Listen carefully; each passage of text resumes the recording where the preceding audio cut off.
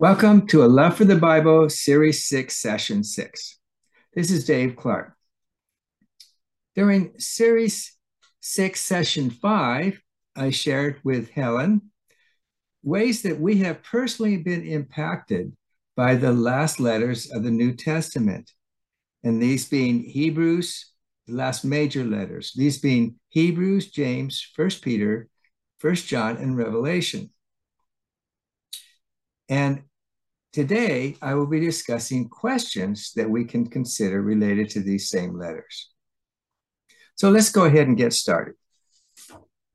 So the first question will from Hebrews, and again, remember that this is thought to have been written by someone other than Paul. Probably Apollos is our best guess. So first question, the author of Hebrews compares the word of God to a sword. Now, how sharp is this sword? This is from Hebrews 4:12. Is it A, not too short, rather dull, not too sharp, rather dull, B, quite sharp, C, sharp as most swords, or D, sharper than the sharpest two-edged sword? The answer is D, sharper than the sharpest two-edged sword. So what does that mean? Well, I think that means to me that the Word of God speaks to our hearts. It's a lot more than interesting information, but teaches us things about ourselves. Okay, let's go to the second question from Hebrews. Now that is, God designated Jesus to be a high priest in what order? This is from Hebrews 5:10. A, the order of Moses, B, the order of Aaron, C, the order of the Levites, or D, the order of Melchizedek? The answer is D, the order of Melchizedek. Now, who was Melchizedek? He was a high priest who appeared to Abraham and whom Abraham presented a tithe of his income. But Hebrews explains that this person, Melchizedek, is analogous to how Jesus is our high priest. Just as Melchizedek was a high priest to Abraham, Jesus is a high priest to us. Okay, let's go on to the letter of James. Now, we believe that James is actually a brother of Jesus. So according to James, when we fall into various trials, we should, this is from James 1:2, A, find many counselors, B, take a nap, C, go on a vacation, or D, count it all joy. The answer is D, count it all joy. So James says that when we experience various trials, we should count it all joy as it develops patience in our lives.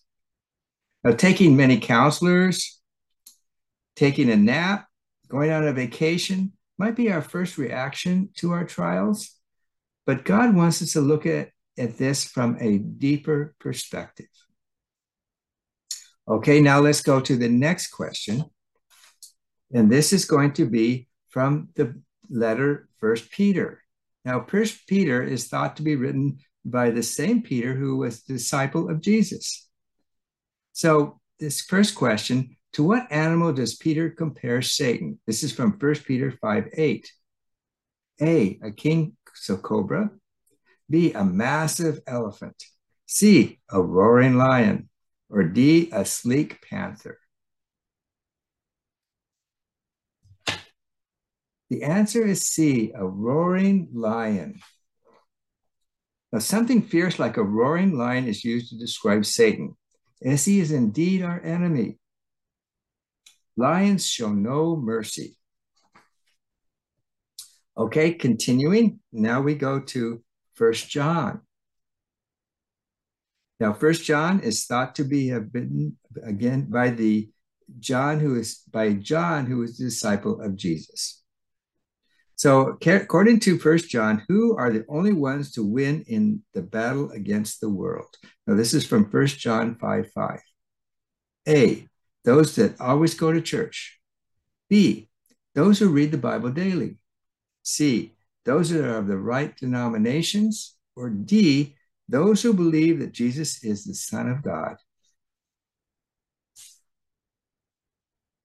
The answer is D, those that believe that Jesus is the Son of God. When we look for ways to win the battle against the world, fundamental is believing that Jesus is the Son of God. Why? Because Jesus provides us power over sin. And now let's go to the last letter we're going to look at, which is Revelation. The book of Revelation was written by, and this is from Revelation 1:4, A, Paul, B, Peter, C, Barnabas, or D, John. The answer is John. And we believe that this John is the same John who wrote 1 John and is a disciple of Jesus.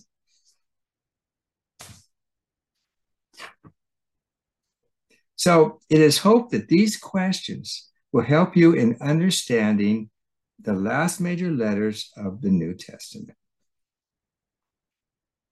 Thank you to our listeners for joining me for Series 6, Session 6 of A Love for the Bible.